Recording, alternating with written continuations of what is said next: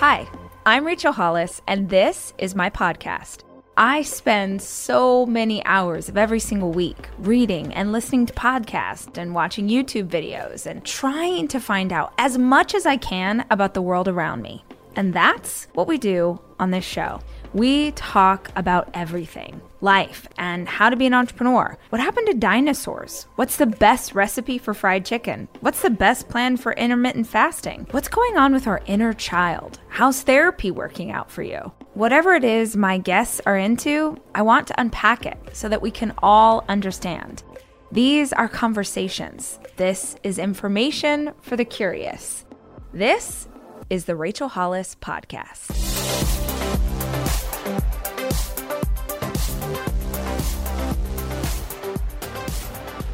Okay, so let's just jump in. I feel like the question to start every interview with right now is like, how you doing? How's it going? How's life in 2020? All things considered, Rachel, I'm good. I'm good. I'm grateful. I've learned so much this year. My relationships have gone deeper. I've gone deeper. I would not have expected that. I would not have known that. This is not in any way the way I planned for this year to go, and I'm like everybody. The COVID caught me in the middle of something, but I'm great. How are you? Same. A lot of the same answers for me. I agree with you. I tend to really, truly live my life asking how this experience, no matter if it's good or bad, is happening for me. And so there have been parts of this year that have been really hard. And even in the midst of that hardship, there has been so much beauty. There has been, exactly like you said, deeper relationship with my friends and my family and gratitude for what we do have. But same, like lots of pivoting this year. I mean, you said this caught you in the midst of something. What were you in the midst of doing when all of this went down? Coming off the Hamilton stage, people were asking me, of course, so what's your dream role? What do you want to do now post Hamilton? And what do you do after Hamilton? Right. So I kept it specific enough and vague enough. I've really learned how to a specific way that you have to call up your dreams, because you really can have these things that you want. But if you're, I feel like if you order up wrong, the universe can 1,000,000%. Yes. The universe can, has a sense of humor too. And it also, and it will teach you these lessons, again, it'll send you what you ask for essentially. And so it's like, and then right. When what you ask for shows up, you're like, oh no, I didn't mean like this. It's like, yeah, well, what did you mean? So I said, I want to do the things that nobody would let me do before Hamilton. That's what I wanted to do, so whatever those things are, I don't want to go back to doing, the same little jobs I was doing before this paradigm shifting, life-changing experience. So I started making these records that I love so much. I think the first one I released after Hamilton was a Christmas album that came out 2016. That came out the day after the election. I was in New York City. I had to do press for my Christmas album in 2016. I'm sure you have Trump supporters that are listeners too. We'll probably get right. We accept everybody, but yeah. But that was very strange, to say the least. Primarily because at that time, 2016, it felt like I had my skin ripped off. And there were a whole lot of very smug and satisfied Trump voters. It felt like there was a movement. It felt like there was the reason why the polls got so much of that wrong was because people were not saying who they were not telling the truth about who they were going to vote for. I guess because of shame. That's also an interesting thing even to look at. Why wouldn't you say if you were going to, but for whatever reason, there was this underground, what felt like for a lot of us, felt like this underground movement. And so we were, based on what we were reading, based on what we were seeing, and also what our instinct, like our sort of common sense was like, well, surely, America's not gonna, surely they're not gonna ignore this. But she did, America did. I don't want to misgender America, but the next day I was promoting a Christmas album, very strange time, Christmas album. And then I knew that the next thing, if I really wanted to spread my wings as an artist in music, I needed to take the plunge and write my own songs. I had to be the first singer to sing a song instead of the 500th singer to sing a song. So that's what, and everybody told me, when you make an original album, don't think you're just going to put it out and expect it to find its way to people. You have to tour a record. You have to travel all around the country, and you have to play at county fairs and middle schools and, radio stations, all that stuff. So I was prepared to do that. I worked hard on this album. It's called Mr. All original music. I poured my heart into this record. We opened in Los Angeles. We had a show in Las Vegas, and then the tour got canceled because of COVID. So, but I didn't cry about it. I mean, this virus was a very serious thing. And at first I just wanted to get home. I just wanted to be with my family. We didn't know how serious this thing was going to get or how close it was going to get to home. So it was just like that desire to get home and hold your family close. And where are you based? LA. Okay. That's what it caught me. Okay, got it. I mean, there are about 27 things you just said that I want to unpack, but something I love when someone sort of touches on a thing that I've been thinking about a lot lately, and I'd be interested to hear your perspective on this, is I think as a woman in business, as a woman in the entertainment industry or in media, that you have to be twice as good as the men. In order to get sort of the same opportunity. And this idea of like, you have to write your own music. You have to be the first person to sing it. Two of my best friends are Black women. And so I sort of have this narrative as part of what I am able to experience is like, if I think as a white woman that I have to work twice as hard, they've got to work 4 times as hard, right? And so I'm curious, as you talk about this idea of sort of you're paving your own way and you're also kind of under the banner of this thing that you did, this like once in a lifetime, this has never happened before, it will never happen again, this iconic role that you have played, and you're trying to chart your own course now. Does it feel like, because there are times that I feel like, man, I feel like I'm working as hard to get half as much. Yeah. Like, so does that feel like, is that just any artist trying to break into the industry in the way that you're trying to do it would have to work this hard? Or does that feel like, and I've got to be an exceptional singer, and I've got to know how to do media, and I have to write my own music, and like, is that normal? Or is that I got to work twice as hard to get? For sure, my wife, my partner has to work even harder than I. Black women have it, even harder than I do. But that's the reality. My parents drummed that into me too when I was coming up. And I'll also say it's way better now than it's ever been. Sure. For women, for artists of color. Long way to go. But it's better now than it's ever been. There are more opportunities now than there have ever been. Well, I guess what I think about it is that there were many years of my life where I felt very discouraged by that. Like I would see male contemporaries who I'm like, you're barely trying, right, and you're getting all of this recognition, right? And so I am at a place in my life now where it empowers me. I feel inspired because I'm like, okay, fuck you. Sorry, I don't know if I'm allowed to cuss with you, but I'm like, fuck you, fine. I'll work 4 times as hard.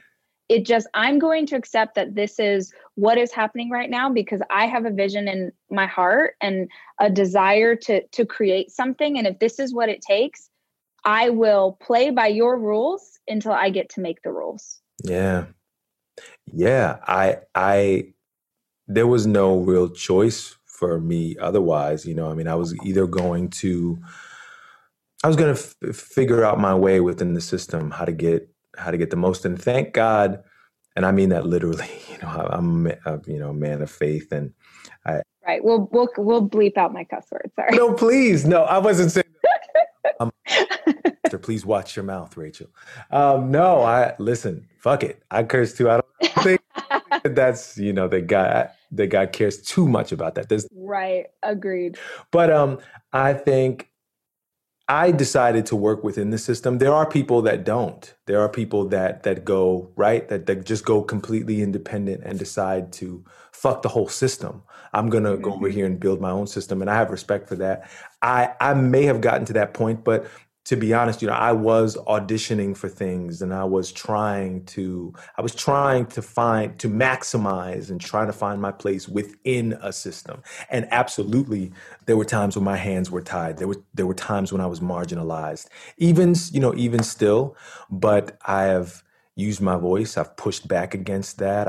I've walked away from opportunities. I've quit jobs. I've said no to certain opportunities because, so within the system, I have continued to push, and people pushed before me, which is the only reason why I've been able to build as much as I have. And I push as hard as I can for myself and for the people behind me. I'm curious, and if this is a question you've answered a million times and you're tired of answering it, that's fine too.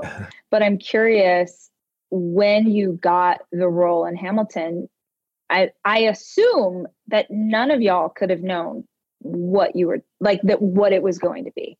How in the world could you have, like, when you were, let's say, rehearsing, were you like, wow, this is a thing? Or were you just like, God, I hope people like this musical about American history? Yeah.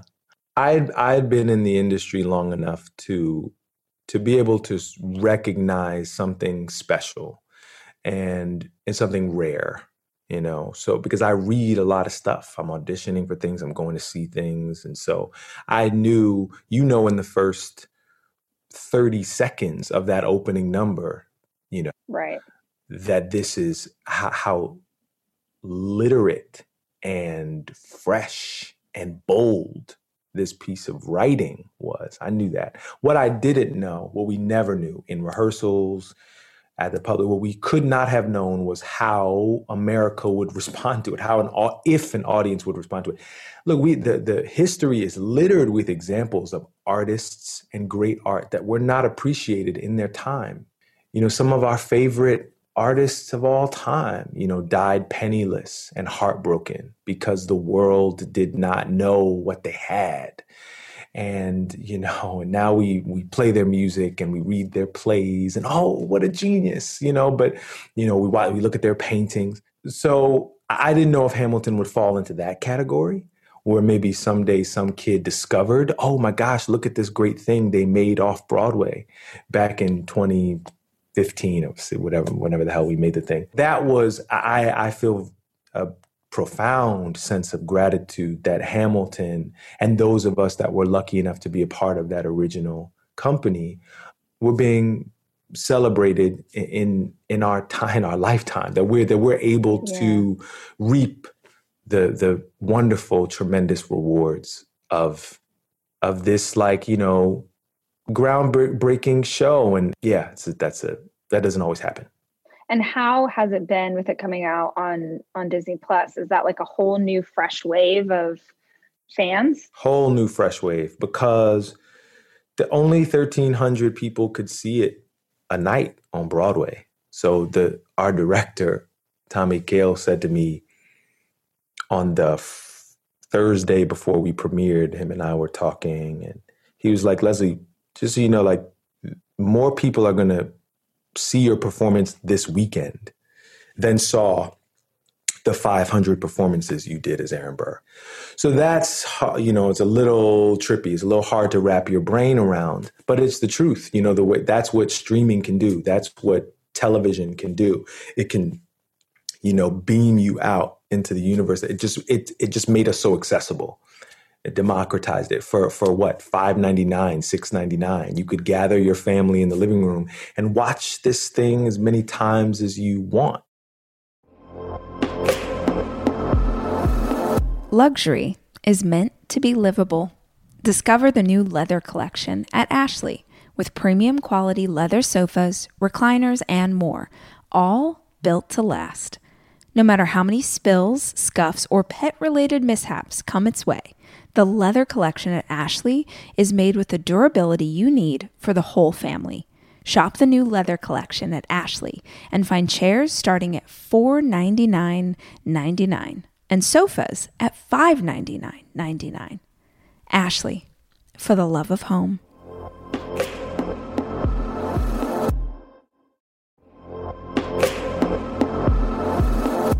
Debit card users, listen up. You've worked hard for your money. Now it's time to make it work even harder for you. With Discover Cashback Debit, everyone can get cash back on everyday debit card purchases. That's right.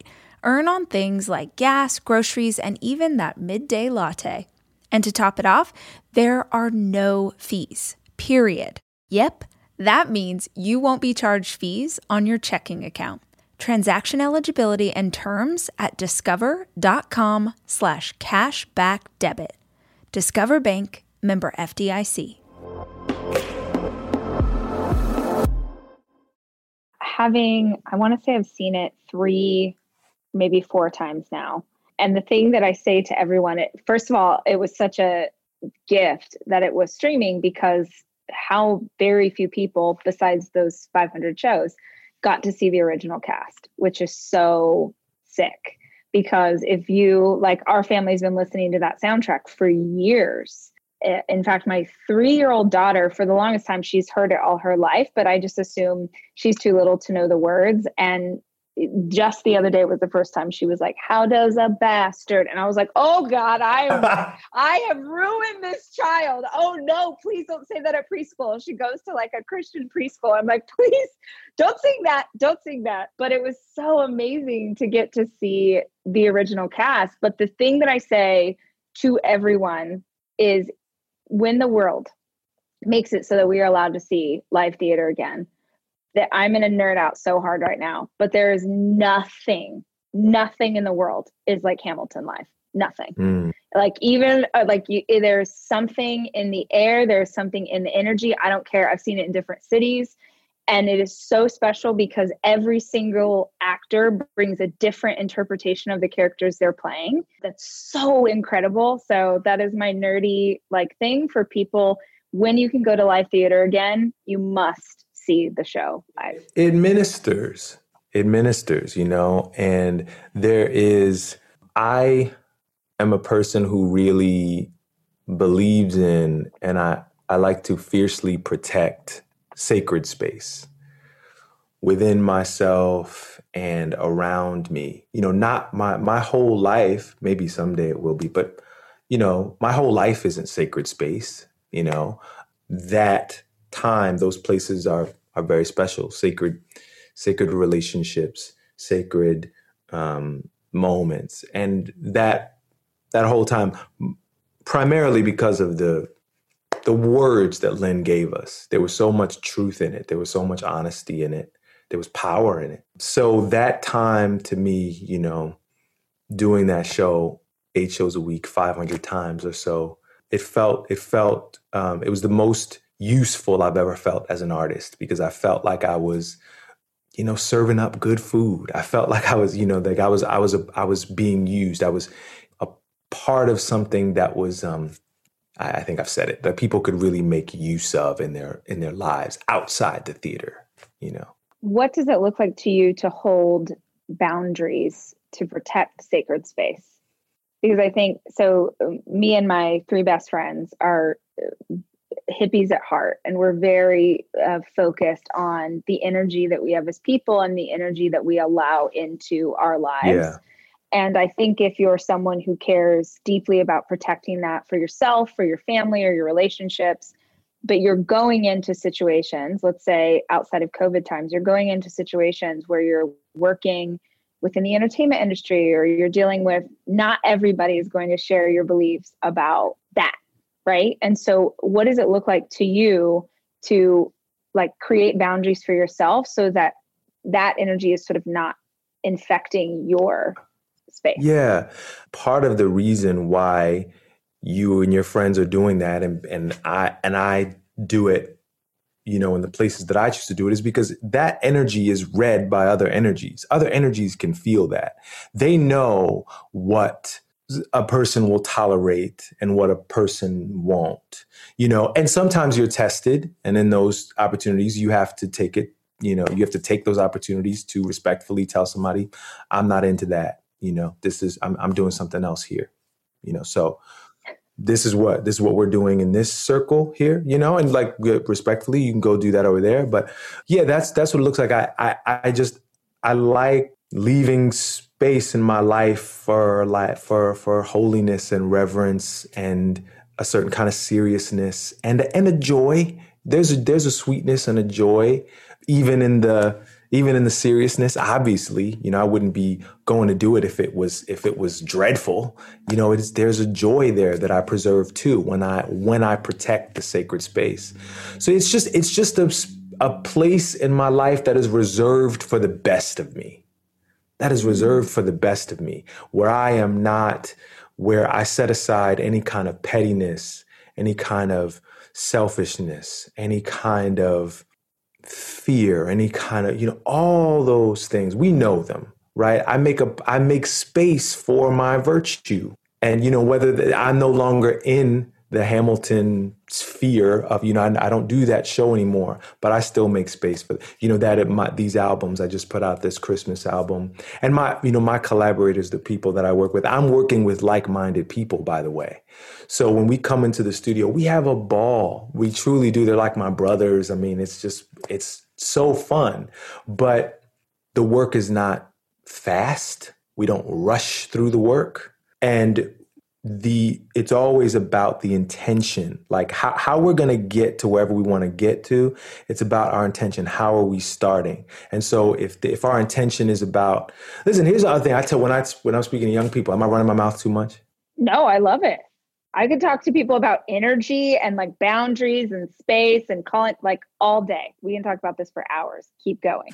When I'm talking to young people, I just spoke to a group of college kids recently, and I'm like, you have to know why you're doing what it is you set out to do. What I mean is, like, what are you in it for? If you're in it for the cash, if you're in it for fame, if you're in it for chicks, if you're in it for whatever the thing is, know it for yourself, because don't miss it when it shows up. If you're in it for chicks, when they show up, like, that's great, go get that. Right. If you're for the dough, if you're in it for the payday, when the payday comes, don't miss it. It's here. The payday's here. Now, maybe it didn't come exactly the way you wanted it to come, but there's the payday, So it's like, really understanding why you're doing what you're doing. What are your intentions? This Christmas album, I'm the feedback has already started, and first and foremost, I have to tell you, our honest intention, because this was a pivot. I didn't plan to put out a Christmas album. Right. I was supposed to be on tour for my last record. I was, but 2-3 months into lockdown, we're like, can we be creative? Is there anything we can make? And, there was something about this time. As Americans, we really only allow ourselves like 3 weeks a year, usually. It's like between Christmas and New Year's. Like those are the only times as a culture, as in this, some countries, they do it once a day. They stop, they rest, they chill. We give our whole year is about the hustle, the grind, the dough. Like that's what we do as Americans. But between Christmas and New Year's, that's our deep breath. And so there was something I think about this time, about being home with my family while some of the mood is different. It reminded me of the holidays. And so I was thinking of what this Christmas was going to feel like for people, people lost so much. I heard this thing recently about how we're not all in the same boat, but we're all in the same storm. So I said all of that to say, I wanted this album I know it's in the marketplace. I know it's being sold in the marketplace, but I wanted it to feel like a gift. I wanted people, when people listened to it, I wanted to feel like I left it under their tree for them, or it was a part of the 7 gifts of Hanukkah. It came, their parents wrapped it up for them for Kwanzaa. I wanted it to feel like a gift.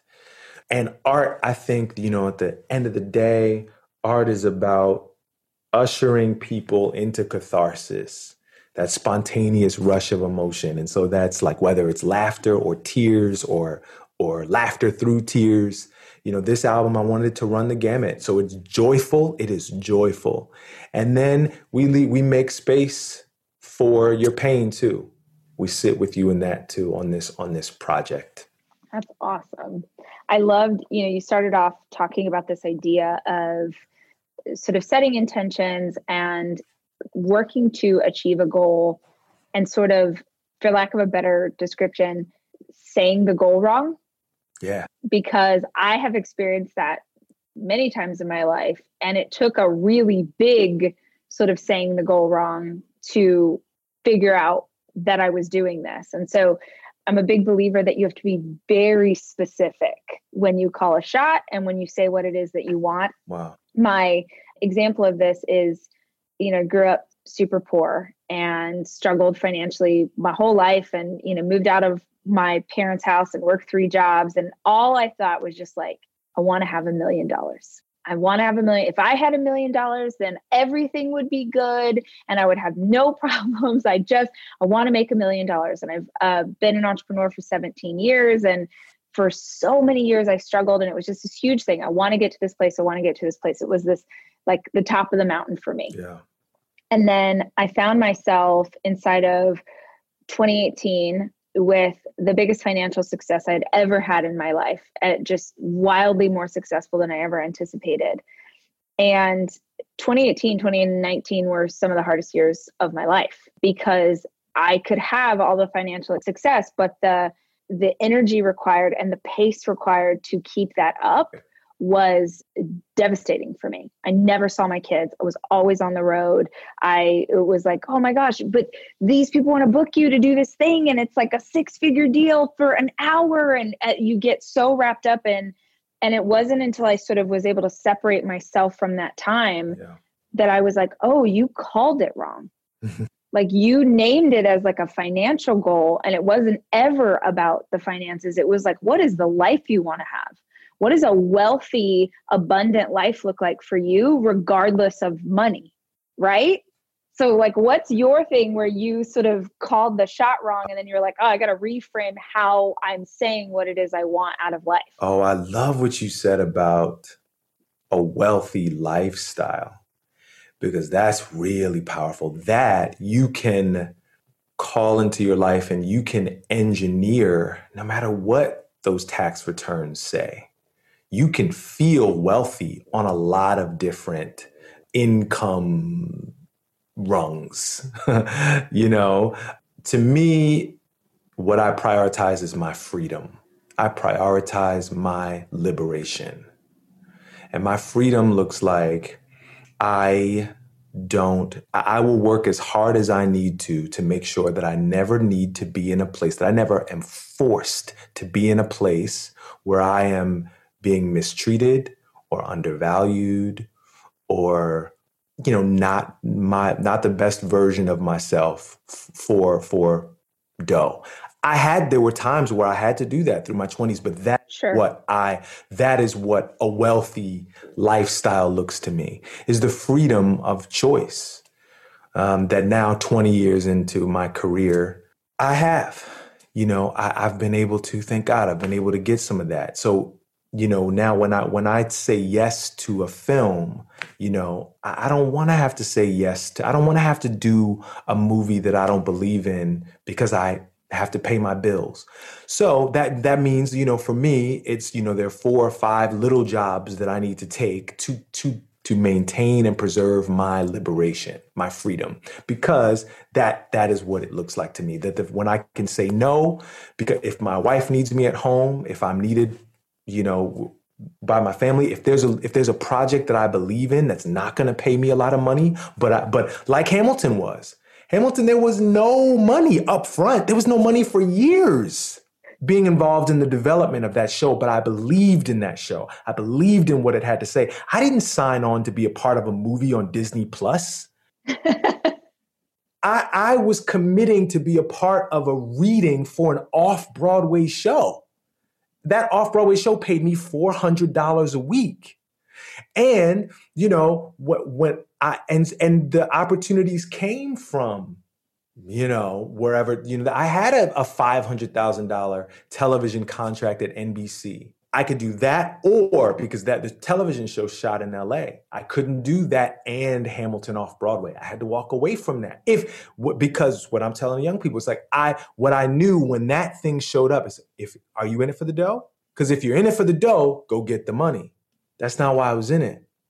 Hamilton is doing that kind of work. Hamilton was fashioning me into not only a better performer, but I was a better man. I was a better husband. I was a better friend because I was happy, because I was living on purpose. Whatever you have to do. I know not everybody is there yet. Not all of your listeners are there yet, but I wish it for everybody. If you can feel it at least one time in your life, it is paradigm shifting. It, just reorders your priorities. I am taking my 4 children away this weekend to go skiing. And I think if you're a parent like me, you understand how important it is to have a kitchen available to you when you have 4 kids, which is why Airbnb is always the place that I head to just make the vacation easier. And I have always used Airbnb as a place to stay, whether it was for work or family or a girls' weekend. But more and more, my friends are using Airbnb in a totally different way, as a business, as a way to invest in property and earn money for it. While you're away, your home could be an Airbnb. Hosting can easily fit into your lifestyle, and it's a great way to earn some extra money. Your home might be worth more than you think. Find out how much at airbnb.com/host.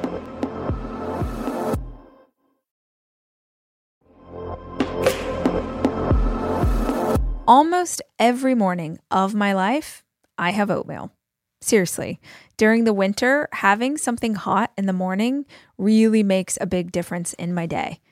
Quaker has been a trusted name in oatmeal for over 145 years, which means they've been milling oats since before the invention of the zipper, the stop sign, or ballpoint pens. Quaker has something for everyone, whether it's old-fashioned or quick oats that are good for cooking or baking. And while a ton of things have changed, the good stuff remains the same. Quaker, getting up to some good since 1877. Look for Quaker Oats at your local grocery store.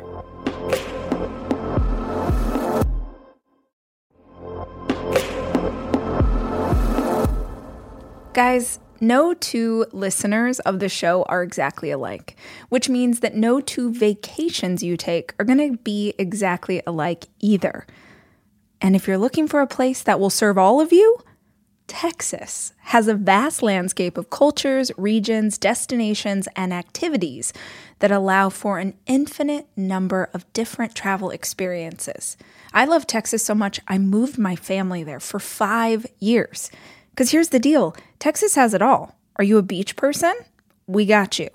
If you love a rugged vacation, not my jam, but there's plenty of campgrounds, hiking trails, and state parks galore. My favorite part about Texas? The food. It is the thing I miss the absolute most. Whether you love barbecue or Tex-Mex or just want to be in cities that take their food very seriously. You can enjoy live music, visit internationally recognized art museums, and check out thrilling cowboy experiences. Visit traveltexas.com/getyourown to get the only trip to Texas that matters. Yours.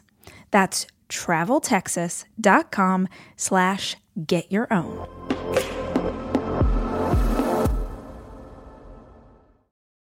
Did you always have that clear intention about your personal values, or is that something that you've developed as you've gotten older?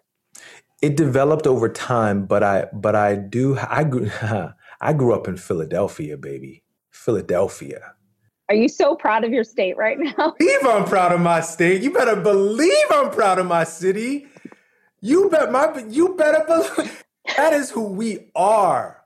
That is who we are. And let me tell you something. There has been a concerted effort to suppress the vote of Black people in this country for decades. Yep. Because I travel in the way that I do, my wife and I have voted by mail for several of the last elections. It is very normal to us living in Los Angeles for us to vote by mail, but because of the COVID restrictions, because my parents in Philadelphia, who are in the vulnerable population, and hundreds of thousands, millions of other people in Pennsylvania, that is their reality. Voting was never easier than it was this year. Usually, you have to make a decision of whether to call out from work to go vote or not, because it's not a national holiday and not everybody gives you the time. Usually, you have to figure out who's gonna get my kid to school, and then I got to get to work, and you have to figure all that out to get to the polls. This was the first year ever that we didn't have that to figure out. And so what did we see? Yeah. It's never been easier to vote. And people did it with, they voted their hearts, they voted their conscience, but they did, it didn't cost them anything, because there was a U.S. Postal Service also, by the way, but they filled in their thing, they filled in their ballot, they sent it in, and, you don't know how it's going to happen as a Black person in America. You don't know if your vote matters literally or symbolically. You're never really sure. And that's by design too, to keep us off balance and to keep our footing unsure. But very proud of Philadelphia. So said all that to say, yes. there's an energy and a spirit to cities. I've learned this now, having done Hamilton and really sort of gotten to know historically sort of the character of New York, the character of Bostonians, the character of Philadelphians. I just never really had thought about that. There's something about doing that show and then post Hamilton traveling around the way that I do with these concerts. It's a beautiful thing. I mean, America's a gorgeous, wonderful country, and somebody from the spirit of Philadelphia, very different than the spirit of even Pittsburgh, very different than the spirit of Harrisburg, very different than the spirit of Boston. Lots of working class cities and all that, but the people are different. So anyway, growing up in Philadelphia, we took it for granted a little bit that we were all of my friends were gifted, brilliant, Black, confident. Of course, I didn't say all my friends. I had a lot of examples of young people and adults that were who they were. So that is how my parents brought me up. I remember a formative experience that I had coming up. I did my first Broadway show when I was 17. I went into Rent on Broadway when I was 17 years old, and through that I met casting directors and people who, wanted to give me more opportunities. And it was very important to my parents that I went to college, that I went to school. They were both first generation college graduates, and they definitely were interested in seeing that continue. And I was at Carnegie, and I got offered another Broadway show. I got offered to originate a show called Aida on Broadway. And it was very important to my parents that I finished school, and I was telling them, like, look, I will go do this show and then I'll come back. Anyway, there's this big family drama where my parents essentially made that decision for me. It's a mark on the timeline because I was 18 at that time, and I really marked that as, I let them know too, like, this is the last decision I'm going to allow you guys to make for me. I'm not gonna fight you on this, but after this, they're all mine. And I learned a valuable lesson from that. Not even necessarily the one that they thought I was gonna learn. What I learned was, because we said no, and this is a big opportunity. This is Disney, and there's a huge show. Absolutely. And you know what, Rachel? I woke up the morning after having said no, and the sky didn't fall in. I went to a party that weekend, and then I went to class the next week, and everything was fine. Everything was fine.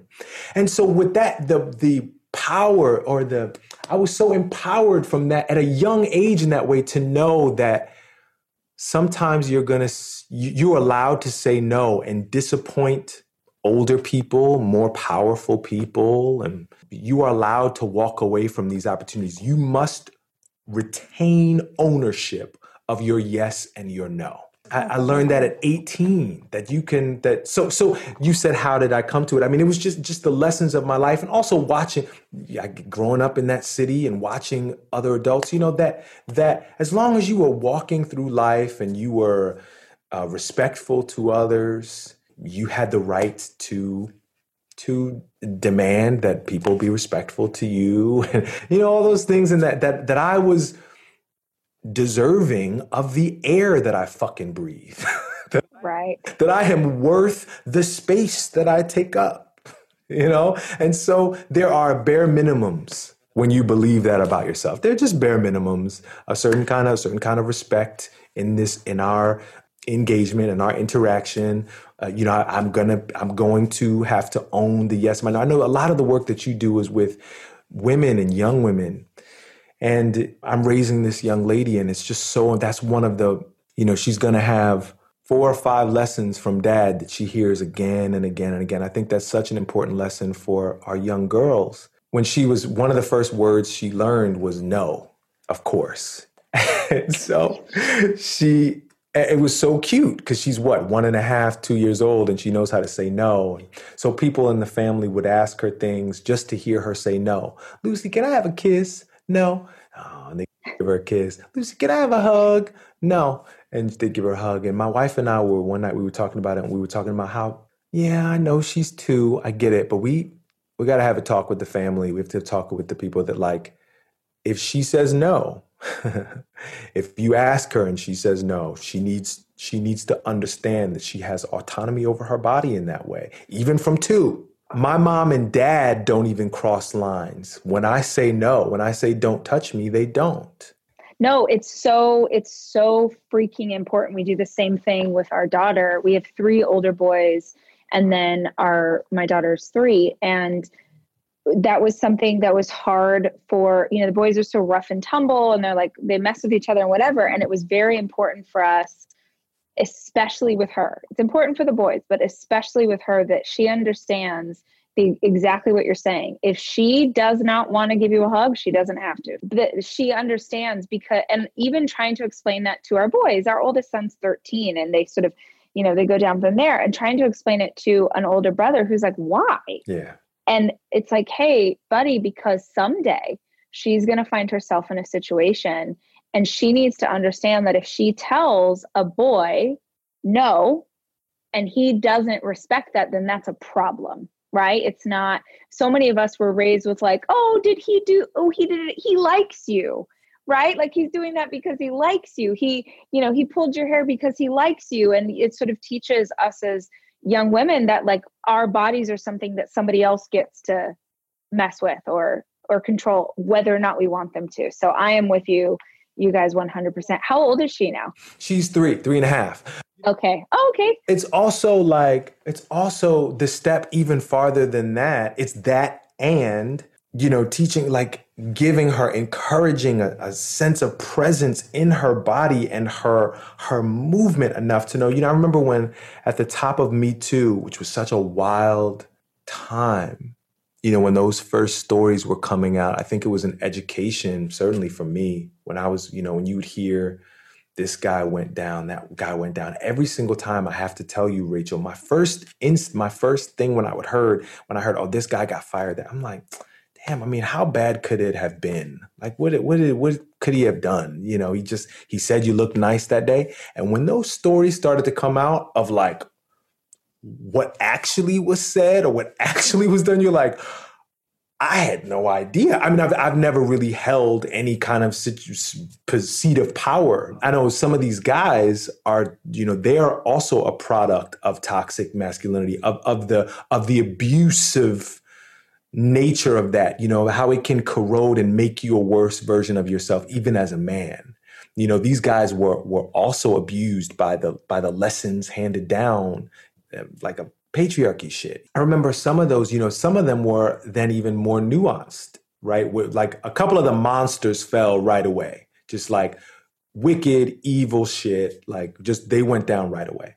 And then what do we hear? Then there were stories with more nuance where it's like, well, that just sounds like a bad date. Like literally, no, he didn't force you to stay there.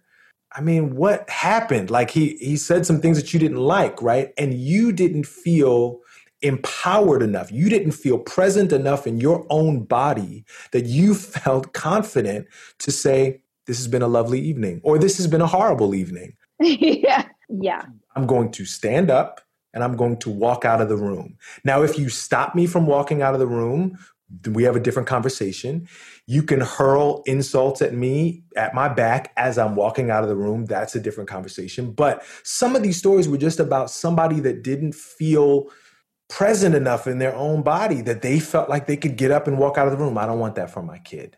I don't want that for any of these kids, so that we got to talk about that too, that there are some situations that only require as much courage as it takes to stand up and put one foot in front of the other until you are at the elevator and then you are out we'll deal with everything else. So right. We can deal with the HR department. We can deal with writing letters. We can deal with a lot of other stuff. But all that's required right now for you to not suffer more injury or more trauma is for you to stand up and walk out the fucking door. And the fact that there are young women, we see some young men that don't feel enough agency to do that. That's a problem, and we have to fix that in the way we're raising these kids. Right. This idea, so many of us, I know some men have this too, but so many women are raised to be people pleasers. So we're meant to please those around us. We're meant to be a good girl. We're meant to do what is expected of us. And I think of this so many times. There are a handful of men, some of the monsters that you mentioned, that nobody was surprised by. Right? Like my first job in the entertainment industry was at Miramax. Not one person who worked at Miramax was surprised by Harvey Weinstein stories. Not one person. And even in that, I thought, how twisted is this? That I worked in this environment that was, I dare people to find a more toxic work environment than Miramax in its heyday. And I was there for 2 years as a very young woman. And it really wasn't until he got brought up on charges. It was the first time that I thought, oh yeah, that was not okay. Right. But nobody said anything, right? Nobody said that something wasn't okay. But it's like that old, sort of story about boiling a frog in water, that if you put a frog into a pot of boiling water, it'll immediately jump out. But if you put the frog into cold water and you just slowly bring up the temperature, it will die because it won't get out of the hot water. And so many of us are living in that environment where even in that instance, I'm telling you, it would not have occurred to one of us, women and men at Miramax at the time, because you wanted to be part of this amazing thing that everybody was creating. Right. Nobody was going to say, oh yeah, the things that he would say and yell at people, let's remove the sexual piece of it. The things that I have heard him say to people that we were like, oh yeah, that is a totally normal thing for the CEO of a company. That was a very normal thing. And you just be like, uh-oh, don't upset Harvey. But we all just sat with it. And like slowly boiled in the water. It's wild. Yeah. There's not really any point to that other than it's just though that shit is there to teach us. That's a very important story that we should never forget, because look what we endured, look what we allowed, look what we let happen on our watch. And then you go, and then all you're trying to do is be awake enough, aware enough in the rest of your life. I never want to do that again. I never want to allow something like that again. Is there anywhere else in my life that I'm allowing that shit to happen? Like that's what the importance of that story is, because yeah, that's good. That's a terrible, that was 2016. I was like, well, let me tell you something. After these 4 years of living through, I don't want to test anything, but I was going to say, it would be really hard for America to surprise me again. And I'm going to rock with that.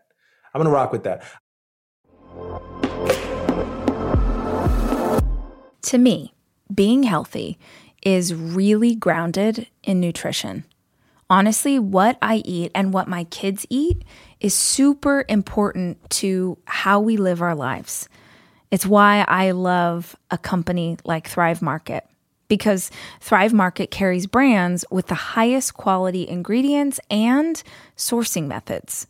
They restrict hundreds of ingredients across their food and cleaning categories. So when I go online and I use their on-site filters, I can figure out exactly my lifestyle needs and trust that what I'm getting from Thrive Market is what I want to take into my body. When you join Thrive Market, you're also helping a family in need with their 1-for-1 membership matching program. You join, they give. You can join in on the savings with Thrive Market today and get 30% off your first order, plus a free $60 gift. Go to thrivemarket.com/rach for 30% off your first order, plus a free $60 gift. That's THRIVE market.com/rach. thrivemarket.com/rach.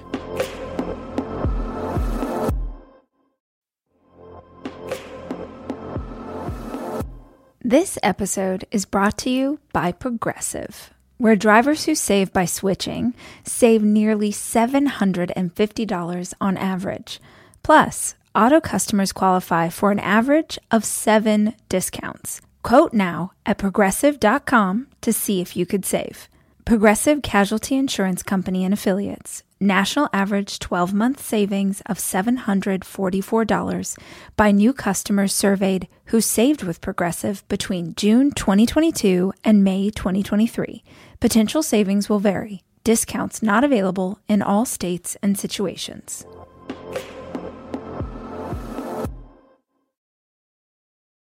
Essentially, I was shaken awake, and I want to stay awake forever.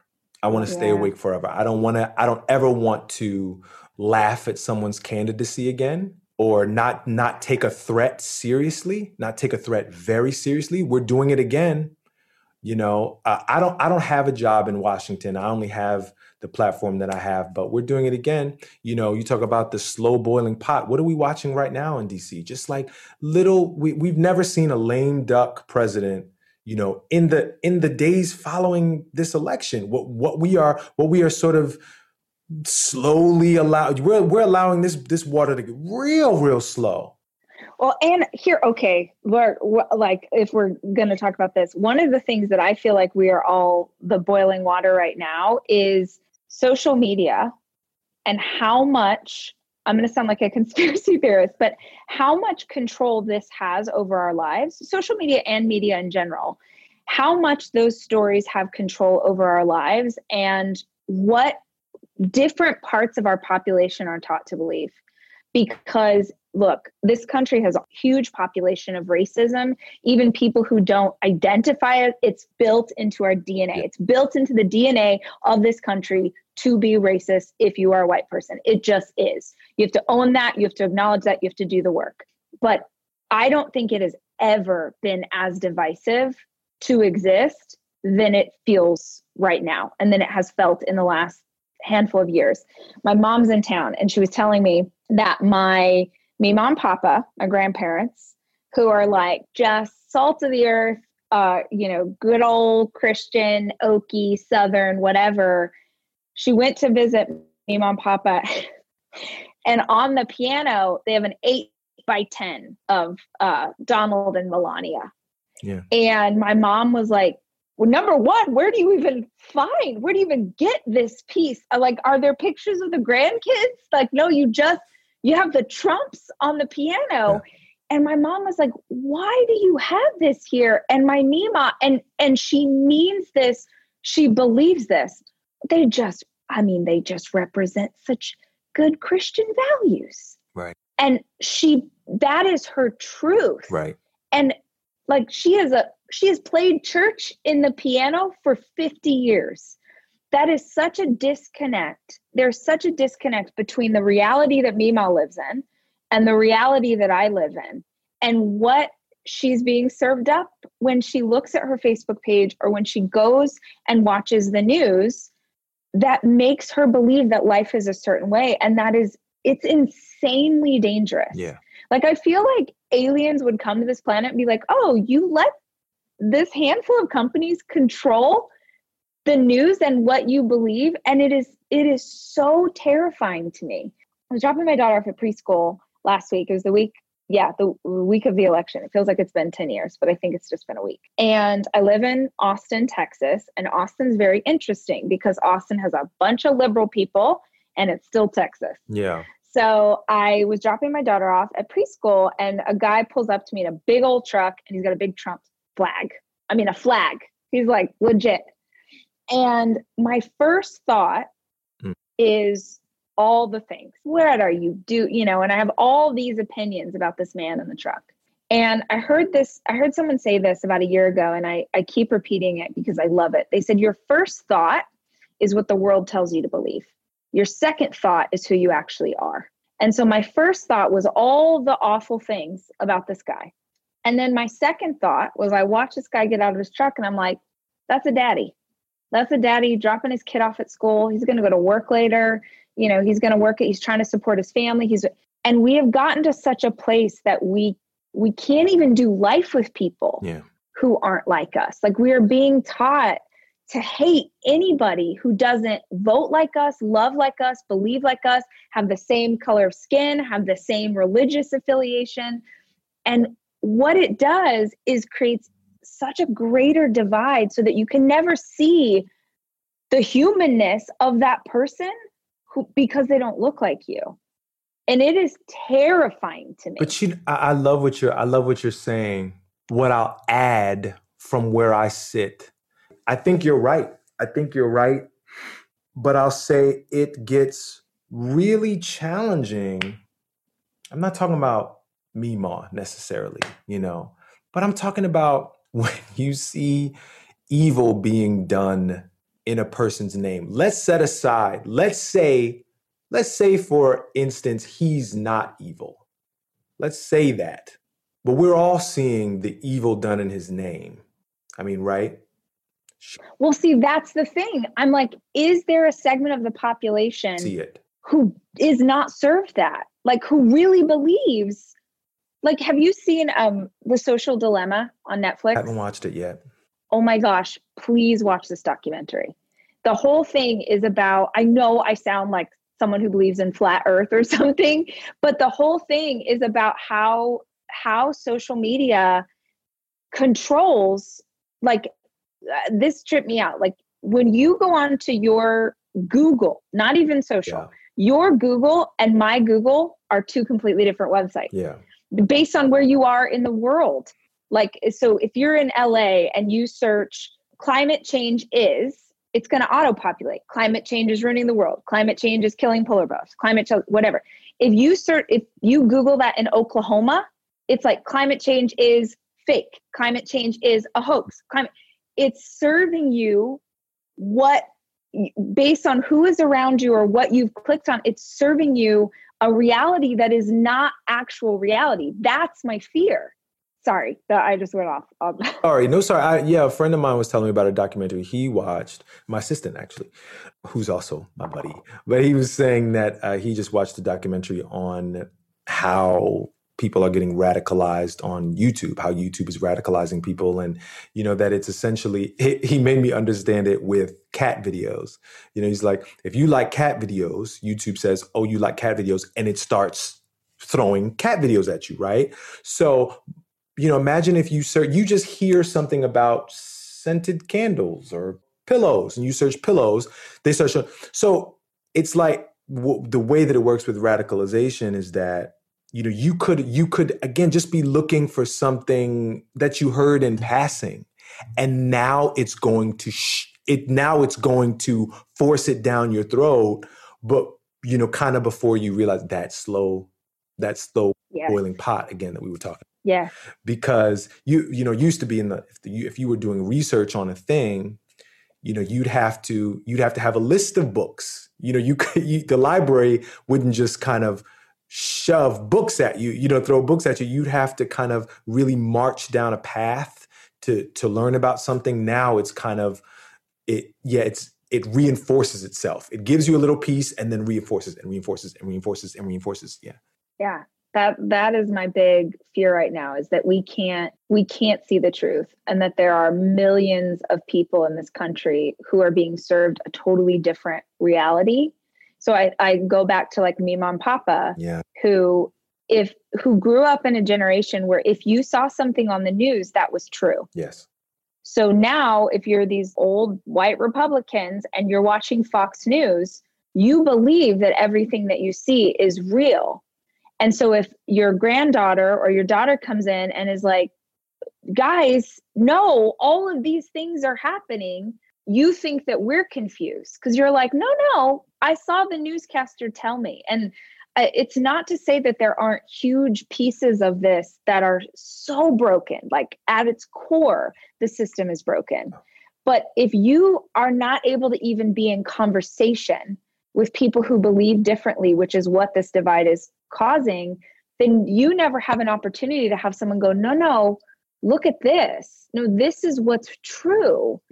And what's true is that this is not okay. Even in the social media algorithms, maybe I'm giving them too much credit, but we can still, as a generation, we can look at the effects of this thing and the brokenness and the flaws of it, and we can fix it. We can lobby and have big tech fix these things.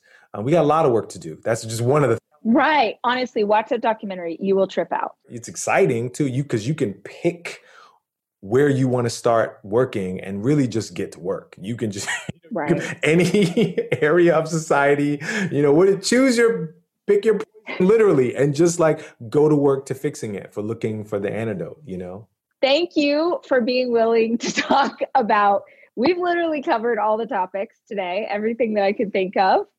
Have we solved, is world peace happened yet? Me and you, we figured it out.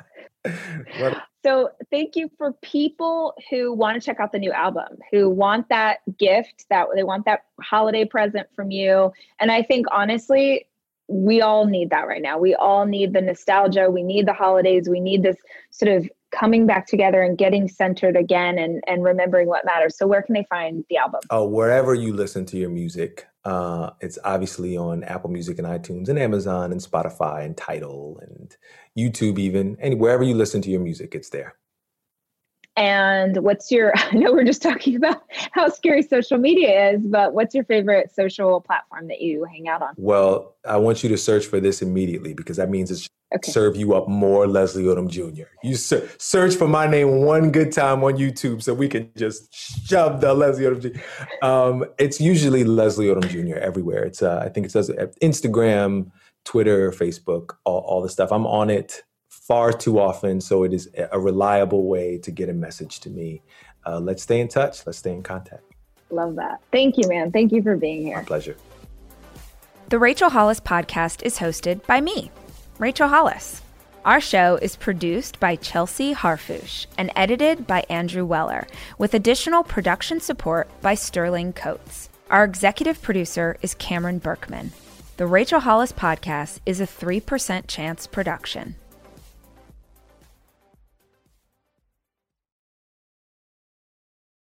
It's your time. Join global thought leader, executive producer, and New York Times bestselling author T.D. Jakes and today's leading culture shifters for an experience unlike any other. At the 2024 International Leadership Summit, spiritual and business leaders can gain the practical tools they need to maximize their timing for success. With world-class discussions, breakout sessions, and networking opportunities, this is where your dreams turn into reality. Timing is everything, and your time is now. March 21st through 23rd in Dallas, Texas. Register today at thisisils.org.